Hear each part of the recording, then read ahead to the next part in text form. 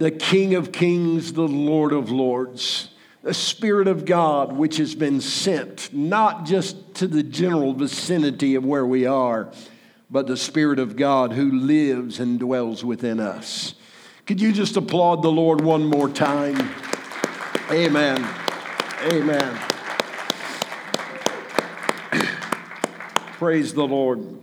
As Jonathan has already told you this morning, we are beginning our annual prayer emphasis. Begin this Wednesday night, March the 6th, and we will move forward with 40 days of prayer that will take us all the way up to Easter. And so for the next few weeks, we're going to be talking about prayer. We not only want you to pray, but we want you to know what prayer is and how to go about doing that and how that will be effective in your lives. So for those of you who came in late, if you need to get a manual, we have them back here in this corner that you can take. We're trying to start with one per family, but we realize that there might be some who would need a couple because you're not together at the time that you can share. But if you'd get one of these, let us know, and if we need more, we can get those pretty quickly. But I also wanted to let you know that you can get that on an app. All you have to do is go to the Apple Store or the Android store and type in Seek God for the City 2019. It'll cost you $1, but for $1, you'll have the same thing on your phone that you can get in this booklet, and you won't have to carry the book around. So for some of you younger ones, you might, we live on our phones sometimes. We do our devotions on our phone. We do our Bible reading on our phones. So if you're comfortable with that and you would prefer that, you can get that app on either store, and it's $1. Otherwise, we have the manuals available for you. Today, we're going to start what will be a 6-week series. We're going to stop in the middle. We've got a guest speaker that's going to come, but we're going to do 3 weeks, and then we'll come back and do 3 more weeks. We're going to talk about the various components of prayer and what it is. I think that prayer is one of those things that intimidates more people than just about anything that I know. They don't mind coming to church. They don't mind being a part of a worship service. They don't mind singing. They don't mind several aspects of worship. But when it comes to prayer, I have found that there are so many people that are intimidated by it. It's like you feel like that if I don't do it right, that God is going to be angry with me or he's going to be frustrated with me. And that's just simply not the case. Prayer is really in its simplest form, it is communicating with God. It's just talking to him. It's just letting him know how you feel and then pausing and listening and allowing him to speak to our spirit in such a way that it gives us understanding. It turns the light bulb on, if you will, and helps us to understand what his will is for our life. So there are many different components of prayer. And today I would like to talk about the component of praise and how praise works in prayer. So today, Luke chapter 11, verses 1 through 4 is a very familiar passage of Scripture, one that most all of us would know, and many of you would be able to quote, quite honestly. Many of you could do it in King James Version because you were probably taught to quote this all the way back in children's church. When I'm memorizing Scripture, many times I try to do it in the King James Version, just not because that's the only thing God accepts, but it goes along with my tradition and my upbringing. It's easier for me. But whatever version that you use, this is one that you ought to commit to your memory. Luke chapter 11, verses 1 through 4. It says, "Now Jesus was praying in a certain place, and when he finished, one of his disciples said to him, 'Lord, teach us to pray, as John taught his disciples.' And he said to them, 'When you pray, say this, when you pray, say, Father, hallowed be your name. Your kingdom come. Give us each day our daily bread. Forgive our sins, as we ourselves forgive everyone who is indebted to us. And lead us not into temptation. Let's pray together. Father, thank you for the opportunity to be here this morning and to worship together as the people of God. I'm delighted to be able to preach the Word of God and to do so knowing that your Word never returns to you void, but it always accomplishes everything that you send it forth to do in our lives. And so, Lord, it is with great expectation that we submit ourselves to your word today, knowing that as the word of God comes to us, it is designed to do a holy work in us. And we are careful to give you praise and glory and honor now. In Jesus' name, amen. Why don't you just turn around and look that way and say good morning to Jerry and Linda No as they make their way into the sanctuary.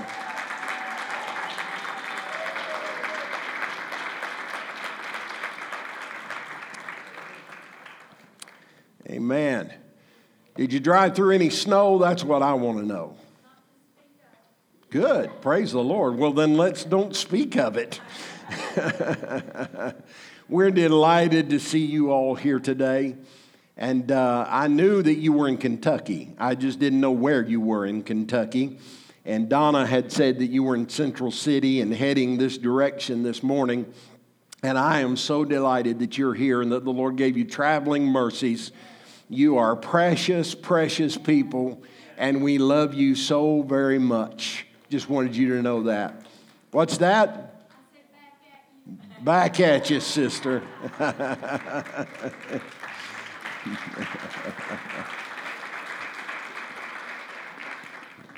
Those of you who know Linda know that she's always got a back at you. Always has a back at you. We're delighted that you're here. Luke chapter 11, beginning at verse 1, as we've already read, I want to concentrate on verse 2 today and talk about this idea of praise. And the first thing is, it says, Father, hallowed be your name, your kingdom come. And so I want us to talk about two components of prayer that make a huge difference when we go to the Lord in prayer. And I want to share these two things with you this morning. First of all, we need to understand that when we pray, we are praying to the Father in heaven. Now, some of you have a bad memory, or you've had a bad experience on this earth with a father. It may be that your father was not here when you needed him. It may be that he disappeared when the going got tough. It may have been that he was very difficult to live with, or hard, or abusive, or a strict disciplinarian. And I fully understand and realize today that when I talk about a father, that for many of you, it causes you to cringe. It causes you to just want to step back because your relationship with your father was not the greatest. Others of you, all I have to do is say father, and fond memories come to your mind. You remember your dad playing in the yard with you and playing hide and seek with you and coming to your ball games and doing all the things that fathers do when they're engaged in your life. So I fully understand and realize that there's all these different emotions and the spectrum that we're dealing with today. But what I want to share with you today is that when we talk about our Heavenly Father, then He is the ideal. He is the one that is perfect in every way. When we talk about a Heavenly Father, we're talking about one that has no discrepancies at all. He's not one who did not show up in your life. He did not leave you when you needed someone to be there. You may not have recognized His nearness or His closeness to you because of your circumstances, but I can assure you that if your spiritual eyes had been open at the time, you would have discovered that the Father was present with you in every circumstance and every situation that you have ever faced. I'm thankful that we're talking about a heavenly Father today, not an earthly father. I'm thankful for the earthly fathers that were very good. And I'm sorry for those of you who did not have that. But even the best earthly father cannot compare to the heavenly Father that we are in relationship with today. Jesus traveled and taught for 3 years when he was on the face of the earth. There are about 110 pages in the Bible that are dedicated to his ministry. Now, that depends on what kind of Bible that you have. Some versions are wordier than others, and some Bibles are thicker than others, and some Bibles, when you get my age and some of your ages, you need giant print Bibles. How many of you are into the giant print stage? Let me see your hands. Then it might be more than 110 pages. But for the average Bible, approximately 110 pages are dedicated to the ministry and message of Jesus Christ. We have approximately 25,000 words that Jesus spoke recorded in the Bible. Of those 25,000 words, Jesus taught about the Father at least 181 times. So from all the words that are recorded of Jesus, at least 180 times he was referencing or giving us a revelation of who the Father is. So we have no business saying that I have no idea who the Father is, that I cannot understand the Father. Oh yes, you can. Because he has been revealed to us in Scripture. And Jesus was one of the ones who took the lead. Now, what that means is that for every 140 words that Jesus spoke, at least one of them was referencing the Heavenly Father. So the Heavenly Father was always on his mind. His relationship with the Father was such that he said, the things that you hear me say are the things that my Father has told me to say. If I say it, it came from him, because I would not share anything or say anything unless and until the Father told me to say it. Wouldn't it be great if all of us would hold our tongue until the Spirit of God anointed us to speak? I'm going to tell you, there have been times in my life that I could have avoided a lot of trouble in my life if I'd have kept my mouth shut. But sometimes you just feel the need to say something when it really does not need to be said. And if we can learn how to live like Jesus did and prioritize the words of the Father in our lives, then we can avoid a lot of problems. I'm looking at some spouses and some families out here today, and I know in your own mind you're thinking, if I'd have kept my mouth shut, we'd have never had to fight over that. Well, listen, we've all had those moments, and we've all said things we shouldn't have said, and we've all done things we shouldn't have done. And I'm glad today that there's forgiveness, aren't you? I'm glad that there's supernatural forgiveness, but I'm also glad that there is earthly forgiveness. And that those that we're in relationship with, we can get forgiveness if we'll simply ask for it. So Jesus prioritized speaking about the Father.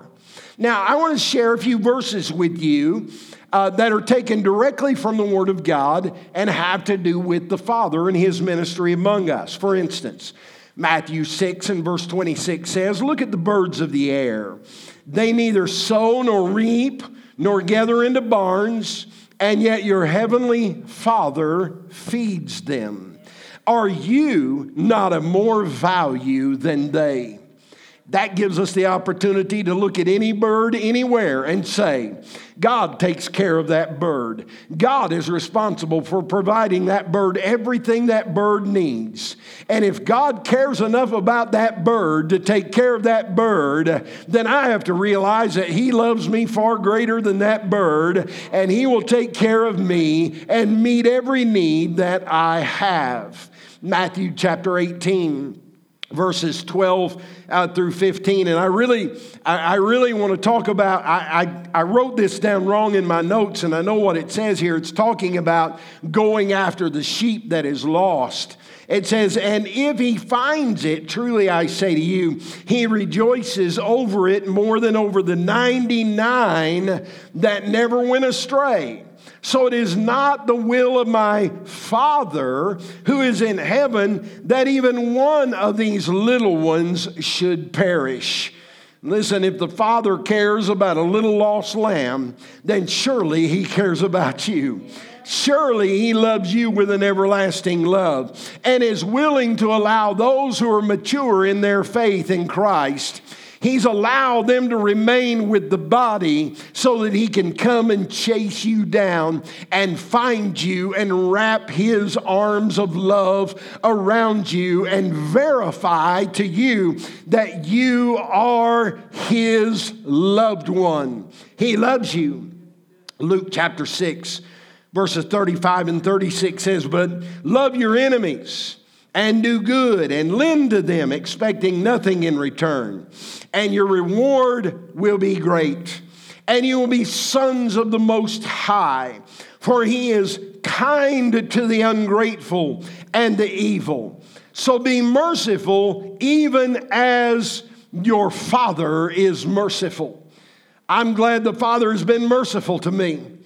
It's not that the Father looks the other way and winks at sin or winks at failure.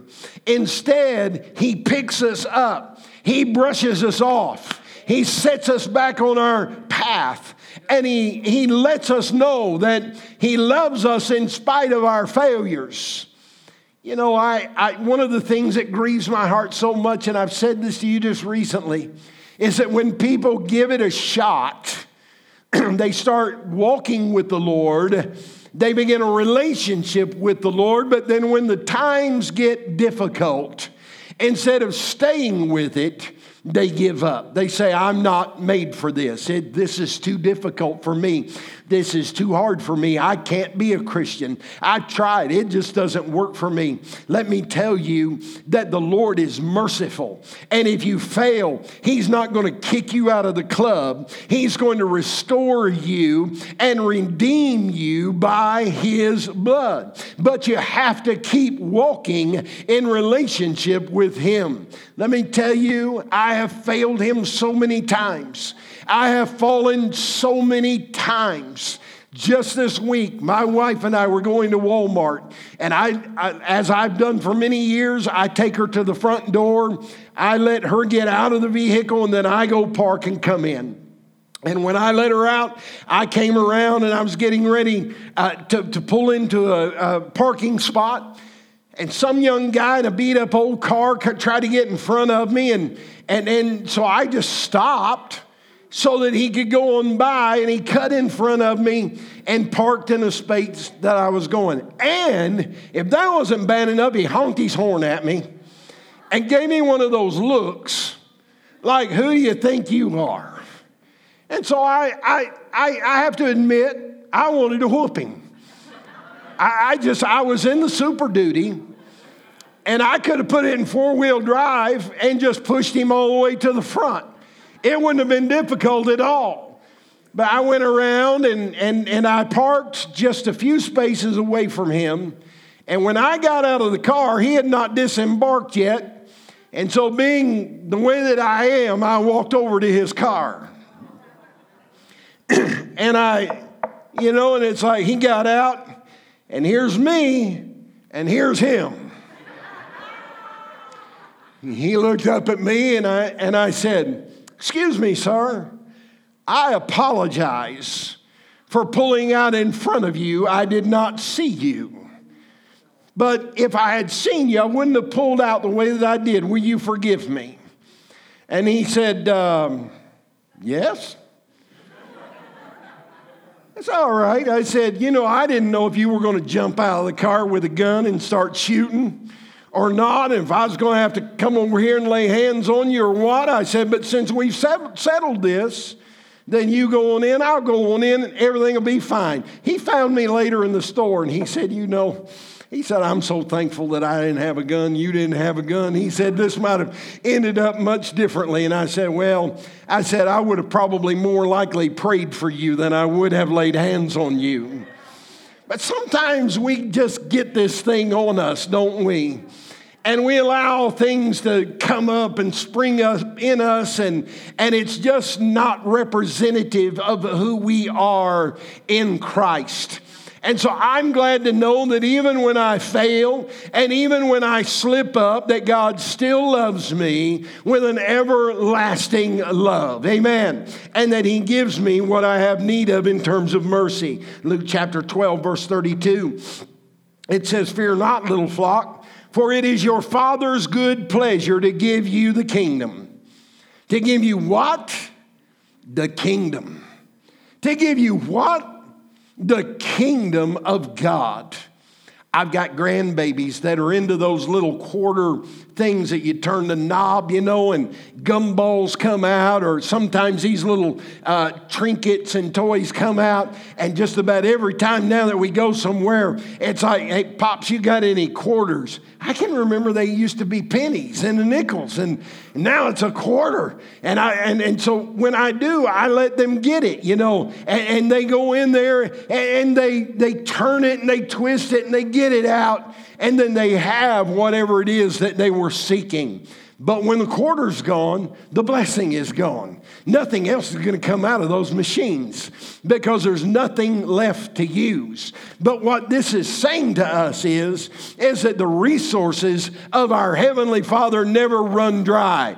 They never run out. We always have through Him everything that we have need of. It is His good pleasure to pour out the blessings of the kingdom upon us. John 14, 1 and 2 says, let not your hearts be troubled. Believe in God. Believe also in me. For in my Father's house are many mansions. And if it were not so, I would have told you that I go to prepare a place for you. Did you realize that right now that God is ordering up a mansion with your name on it? That He is preparing a place for you so that whenever your time on this earth is over, He will call you to Himself and you will be able to spend eternity in the kingdom, the heavenly kingdom that is prepared for us. Amen. There are a lot of things we don't know about it. I've had people through the years say, when I get to heaven, will I still be married? I've had a few of them say, I certainly hope not. I've had a few of them say, I don't know the answer to that. Am I going to be married? Am I going to be a man, or am I going to be a woman? Am I going to have to wear clothes? Am I going to have angel's wings? Am I going to have a halo on my head? Listen, there are a lot of things that we don't know, but what we do know is that the Father is preparing a place for you so that where He is and where Jesus is, we will be able to spend eternity. Isn't that good news? John 16, 27, for the Father Himself loves you because you have loved me and have believed that I came from God. If you want the Father to love you, the only thing you have to do is to love His Son. Love Jesus. And if you love Jesus, the Father will love you. Listen, I've got family that I'm close to. I love them. None of us are perfect. I'm close, but the rest of them, they've got a long way. I'm only kidding. None of us are perfect. All of us fall short at times.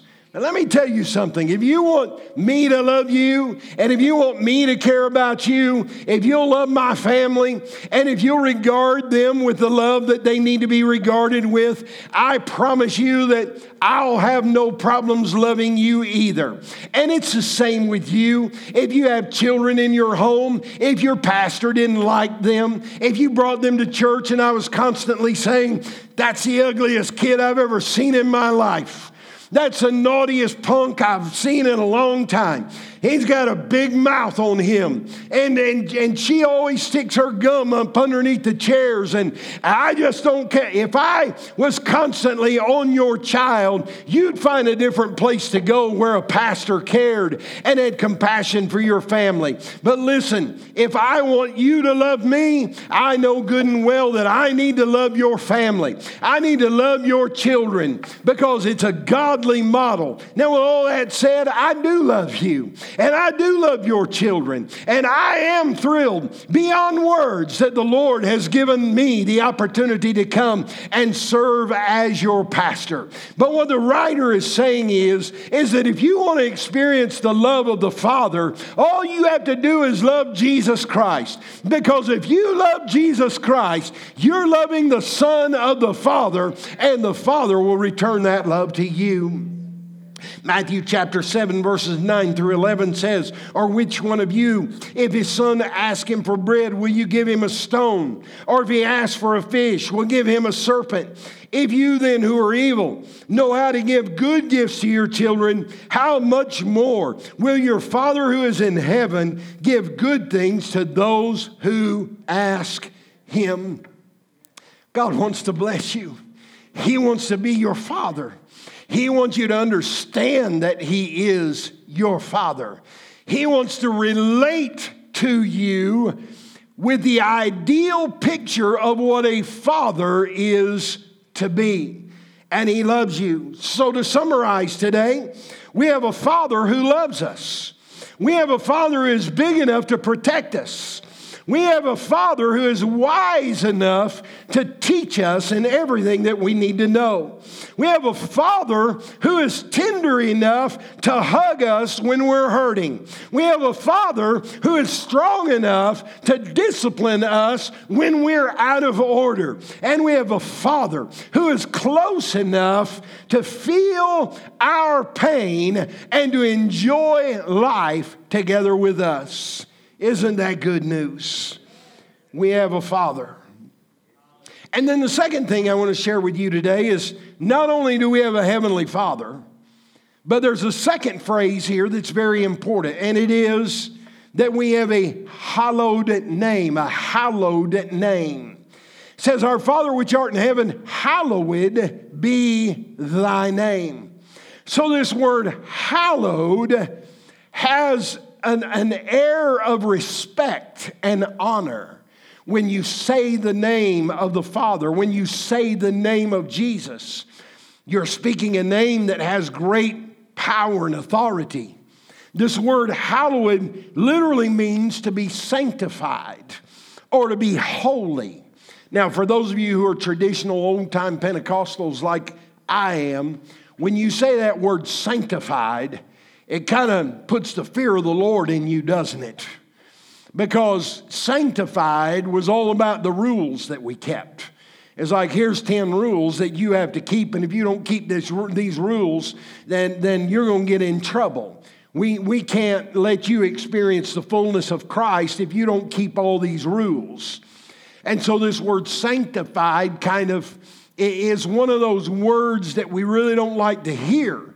We don't really like to say the word holy, but really all this means is that if you are holy or if you are sanctified, you are set apart from others. You're set apart from others.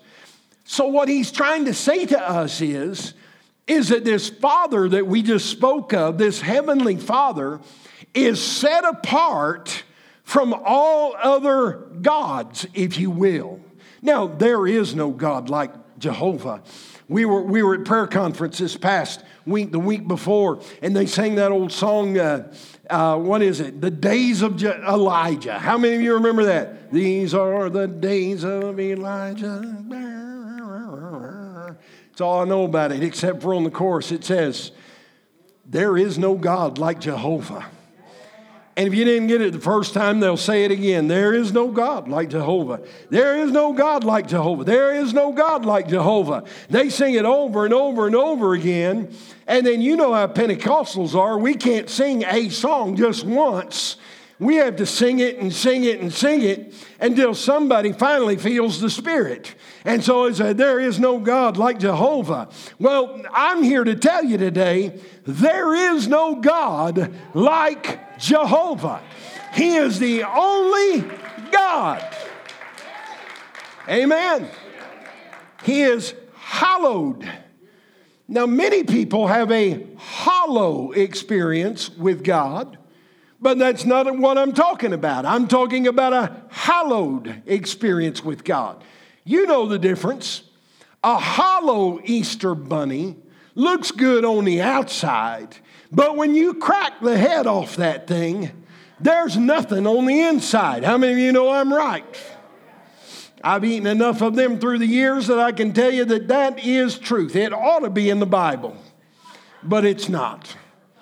You crack the head off that bunny, and you can run your finger down in there looking for chocolate, and you won't find any. Why? Because it's hollow. But they do make bunnies that are not hollow, and they're chocolate all the way through. If you don't hear anything else that I say to you today, let me tell you that the God that we serve is not hollow.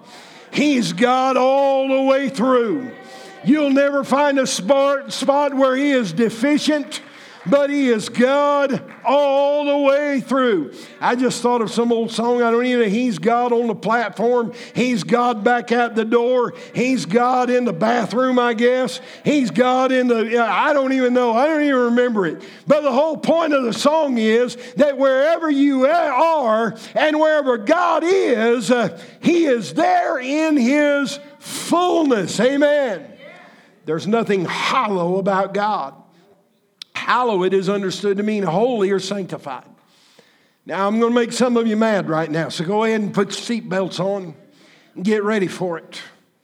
We live in a society today that does not believe this. They do not believe that Jehovah is the only God. And I don't know why we wouldn't understand this, because it's always been this way. You can go all the way back to the Old Testament and you'll find people who had their own gods. They made their own gods. They would melt down their jewelry and carve out trees and create gods that could not see, and gods that could not hear, and gods that could not speak. But they would bring them to their house of worship and set them up in such a way that they could worship a God that had absolutely no power and authority whatsoever. It's always been that way, and the same is true to today. There are people that you know, you may even have some that live in your household, that they have their own idols. They have their own gods. They may not even know that they're worshiping idols. They may not even know that they're serving idols. But I'm here to tell you that if anything sets itself before Jehovah God, it is an idol and not worthy of our worship and our acknowledgement. Holy, sanctified. Now, here's what's going to make you mad. A few years ago, a woman that we all know by the name of Oprah Winfrey started talking about this idea that there are multiple ways to God. It doesn't matter who you are.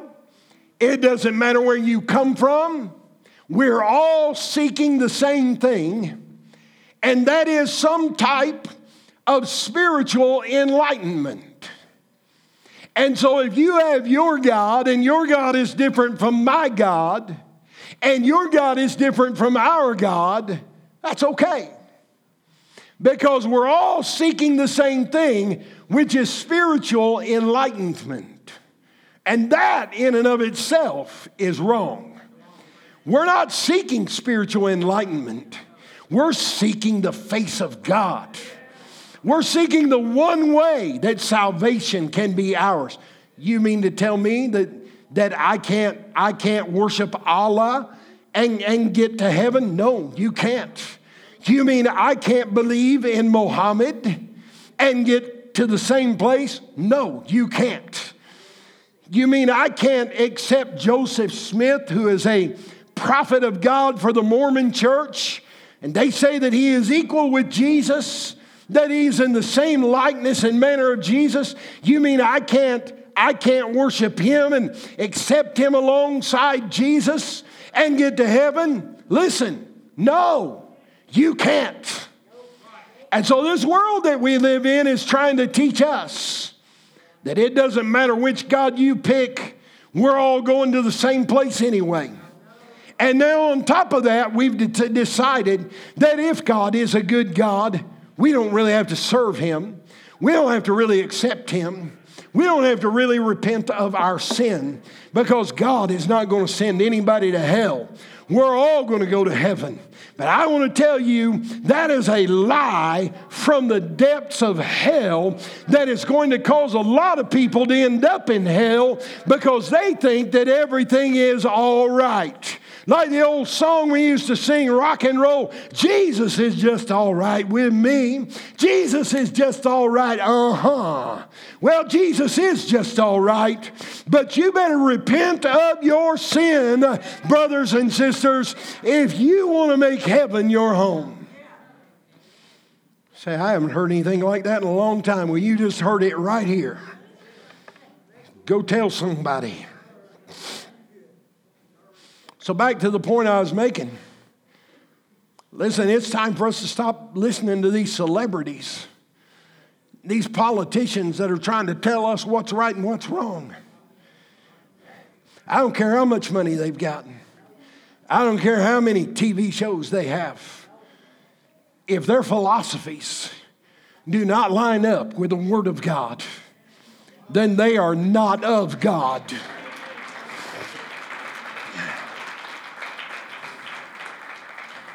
And we are slapping God in the face if we do not love Jesus and Jesus only, because His Word declares there's only one way to the Father, and it is through Jesus Christ, the Son of the living God.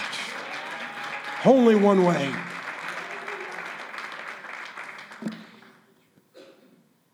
So it's a hallowed relationship, not a hollow one.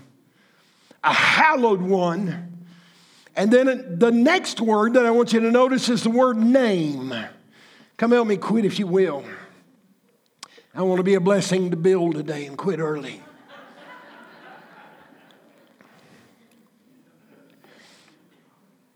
He's not only hallowed, but specifically, he's talking about the name. The name. The name. I was taught as a child that you never end a prayer without saying, in Jesus' name, amen. How many of you were taught that way? Can I just tell you, it is absolutely unnecessary for you to do that.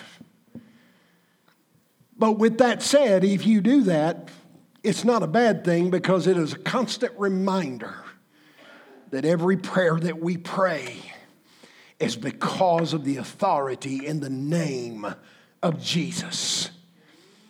We have great authority today. I don't know if you know that or not. We have great authority today because of the name of Jesus. His authority belongs to us, and we have the right to use it. Let me see if I can explain it to you this way. His name is above all other names. His name always is greater and more powerful than any other name. How many of you have ever played rook? Can I see your hands? I started to bring the whole deck. But I thought if I did bring the whole deck, I might want to break out and play a game. And then I would get caught up in the rook spirit and I wouldn't be able to stop. Back when my wife and I were younger, we used to play rook a lot. Now, there are various ways to play rook. Some play with the one being low, which means that the one doesn't have much power. But because we're Pentecostal, we want more cards to have more power, so we play the one high. So it serves as a high card. When I was a state youth director, I used to have to travel all over the country and sometimes out of the country in order to do business on behalf of my territory. And it never failed. When we got finished with the work for the day, we'd meet somewhere down in the lobby of the hotel, all of us, and somebody would reach back in their back pocket and they'd pull out a deck of rook cards. And you could see everybody's smile come to their face. Let me tell you, I've wasted more nights playing rook than doing just about anything that I've ever done. Because there is something about playing rook that you just can't stop. You just want to play all night long. Because there's nothing like trumping someone else and looking right in their face and saying, nanny, nanny, boo, boo.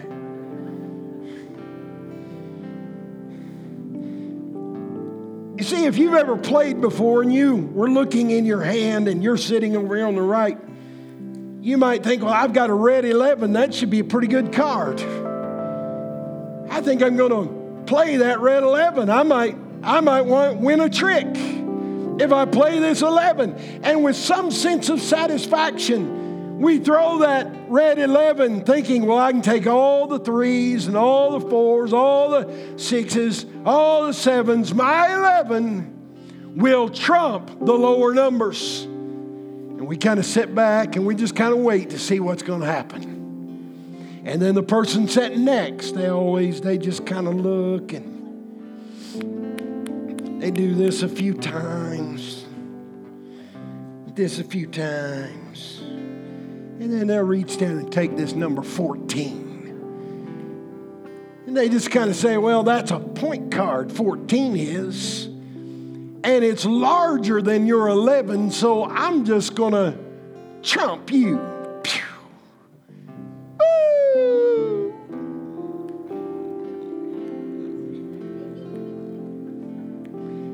And we think, man, this is great. And then the guys sitting around here, they just kind of, that was a good play. Man, I sure wish I had something that could beat that. I sure do. I don't know if I have something that can beat that or not. Well, on the other hand, maybe this red 1, being the high card of the trump, will beat your 14 and your 11. Boom, shakalaka. Woo!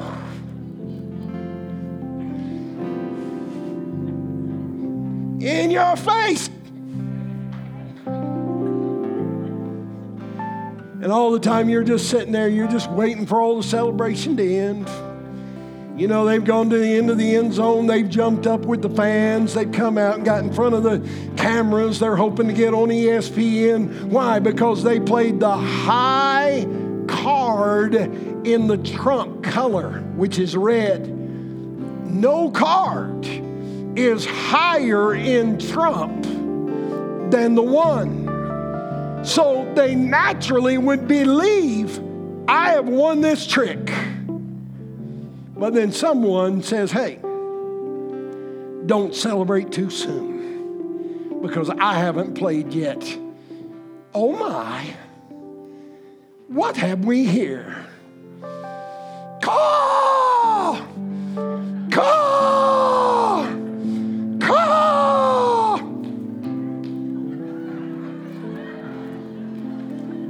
Caw! It's crazy what you do in the middle of the night in a hotel room in Belgium. Let me just tell you, rook is not trump. Rook supersedes trump. Trump changes with every trick. So one trick, it might be red. The next trick, it might be yellow. The next trick, it might be green. But rook is not trump. Rook is the rook. And it supersedes any card in the deck. So when all these little smart alecks think that they have won the day, oh, I thought I had it when I played my 11. I was certain that I had it when I played my 14. I knew beyond a shadow of a doubt that I was playing the highest trump card in the deck when I threw my one. But I failed to recognize that there is an authority greater than the highest trump color that I hold in my deck. It's the bird. It is the bird. And I've come by to tell somebody today that when the devil comes by your way and tries to discourage you and tell you that there is no hope for you, and if you will trust him in his ways, he will get you through. I need to tell you today, your hope is not in the devil. Your hope is not in Satan. Your hope is not in your spouse. Your hope is not in any other thing. But your hope is in the one who supersedes all other authority and other power. And your situation is not over until God says it's over. I don't know, I can just hear in my spirit the Spirit of the Lord saying, listen to my voice, because my voice is saying, call, call, call. I'm on my way. I'm bringing deliverance to you. I have authority over your sickness. I have authority over your emotions. I have authority over your disease. I have authority over your spouse and your emotions that go within your relationships. I have all authority and all power in heaven and on earth. And I can help you. And I can see you through. Aren't you glad that the Father that we love and serve today has all power